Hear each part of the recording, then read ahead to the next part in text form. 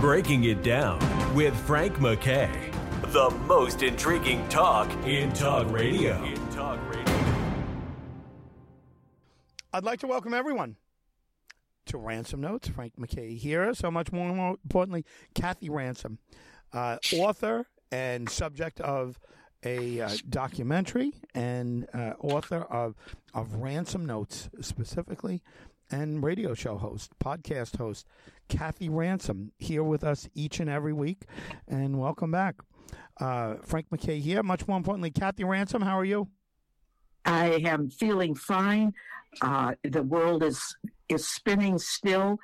I am still breathing, and I'm talking to Frank, one of my favorite radio people. So how much better could I be? Oh, thank you very much. I'm speaking to one of my favorite radio people, too, Kathy, and just wonderful to be your co-pilot on these each and every week. Well, thank you for that, and I look forward to our conversation.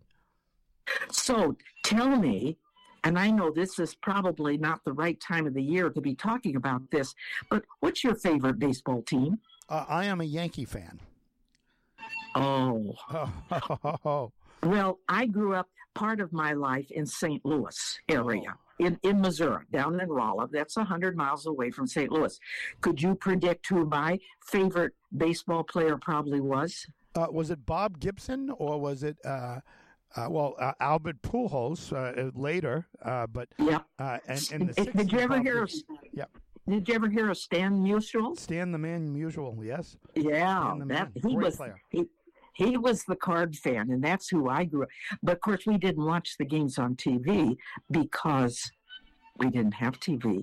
We had radio, so we had to sit on the porch and we would listen to the Cardinal games. But recently, there is a Cardinal that we've been celebrating that our audience may remember. His name is Albert Pujols. And does your brain sort of remember what we might know about Albert? Well, he was a great player who won, I think, 2 championships with the Cardinals, and then he left for greener pastures, which weren't really greener pastures. He went to the Angels. He got a lot of money, but they didn't do a lot of winning. And the Cardinals are such a great franchise. By the way, in front of Busch Stadium, the new Busch Stadium, there's a Stan Musial statue there. And I think it's on Stan Musial Avenue, little road, I think it is. I went there not long ago when I visited all 30, is it 30 or 32 stadiums. I completed my stadium tour, and I saw the old Busch, but then the new Busch. But yeah, Pujols was a transcending player, and of course he hit a lot of home runs, a lot more than anybody except maybe 3 other people in the world. That's right. And while you're doing the memories of the Cardinal stadiums, I have indeed witnessed ball games in both the old, and we used to drive the 100 miles from Rolla, Missouri to St. Louis on the 2-lane Highway 66 to go watch a game. And then recently, of course, I have gone from Springfield, Illinois to St. Louis, another 100 miles, but the reverse way, to watch the Cardinals play in their new stadium, and it is a grand place, and it's wonderful. But yes, indeed, Pujols is now a member of the 700 Club, and that doesn't mean that he has drunk 700 bottles of Coca-Cola. It means that he has hit. No, not 700 people. He has hit 700 home runs. And I know that doesn't sound particularly, impressive or whatever, but that's 700 home runs while he was a professional. So he can't count when he was a high school player and knocking the ball out of the ball ground. And there are 3 other people that are also members of the 700 Club, and you probably will recognize their names. I believe Barry Bonds is the one that has the most, right? And he had 762 to his record. Hank Aaron, you've heard of Hank. Yep. and he hit 755, so that was pretty close to Barry. Then a long time, they even named a candy bar after this one. Yep. Babe Ruth. Yeah. And he has hit 700. He hit 714 during his professional career.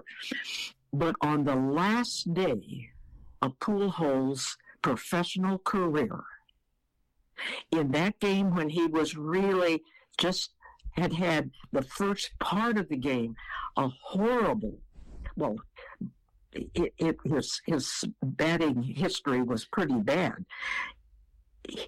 He hit 2 home runs that day as a part-timer for the Cardinals and put him into the 700 club. What a thrill that had to be for him. Amazing. And then I have to think about a connection for us as those who follow the Lord. Sometimes, even in our senior days, that was his last day as a professional baseball player. Even in our senior days, we can still really do things that cause the Lord to cheer and to celebrate. We can still be witnesses for him. We can still help others. We can still go for it and find people who need a helping hand or need a word of comfort or a prayer said for them. We can have the respect of our peers. We should not give up just because we have gray hair, wrinkled faces, knees that don't like to particularly run fast, but we still have a heart that's for the Lord. So, which reminds me of the other thing that Pujols did. That day when he hit, and maybe you remember it and maybe you don't, that day when he hit that second home run and joined the club, they found him after the game on his way to the dugout. He sat down all by himself, squatted in the tunnel, you know, that tunnel where the players run. He just sat down there and he bawled. He was so emotional. They were tears of joy, not sadness, but his emotions just came out. And I hope sometimes we as followers of the Lord also just sit down and cry because we've been so blessed in some way, because a Christian has helped us or the Lord has helped us out of a hard situation. Sometimes tears can be great. Albert used them that day, and we need to remember that sometimes tears are appropriate. Wow. And I'm so glad you brought up Albert Pujols. He's somebody that you could admire, and a lot of people, you know, would be very proud if their children grew up to be like Albert Pujols, and I mean off the field as well as on the field. But he's someone, I don't think he's ever embarrassed his team or his teammates or you know, his religion. He's, you know, a man of faith too, from what I understand. And when he cried, that was him, I guess, letting it all out on the last possible game. I'm never going to do this again, but I'm so grateful that this has happened for me, and I was so happy for him. I almost cried, and I'm not a Cardinal fan, nor was I an Angel fan. He played with the Dodgers for a little bit, but I was so happy for Albert Pujols, and I think all baseball fans were. I'm sure he cried more because, well, as a professional, I'm sure he really wanted to be a part of that team, and he knew I either had to do it today or it wasn't going to happen. Right. And then the audience, as I understand it, from both sides, from both teams, I think they were playing the Dodgers that day, but I could be wrong. I believe they were playing the Dodgers. That, as I understand it, members of the audience stood and applauded from both sides of the fence, so to speak. Yeah. That's got to be touching. And he's not old, but he's just old for baseball. That had to just, you know, be a moment of, I don't want to make a big scene out in the public field. Sometimes, even as Christians, we're sort of rejoiced, Lord. Maybe I actually, here at Concordia, sometimes I'll pop in to see, especially some that are in the assisted living area. Yep. And I almost cry when I leave, because sometimes those people are so glad just to have someone to come in and talk to them for maybe 60 seconds, Frank, not even long. Right. You just need a little attention. And I leave, I don't want to cry there, but I leave and I think, Lord, I'm so glad you had me pop into that room or just say something. We just have to keep our hearts and our eyes open, because that's enough about it. But anyway, I've got a closing for you. Okay. Yeah, please. All right.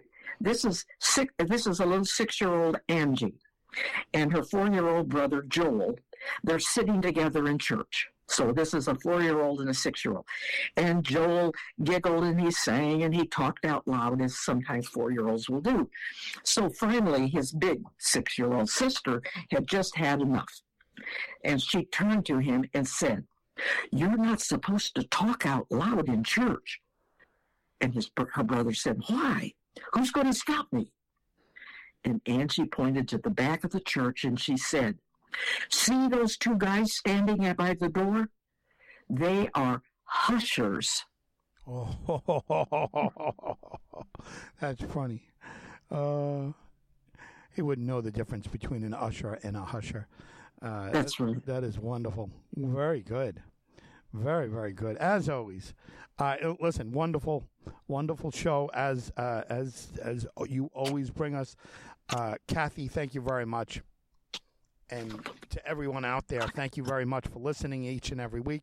Frank MacKay signing off. We'll see you next time on Ransom Notes. You've been listening to Breaking It Down with Frank MacKay, the most intriguing talk in talk radio.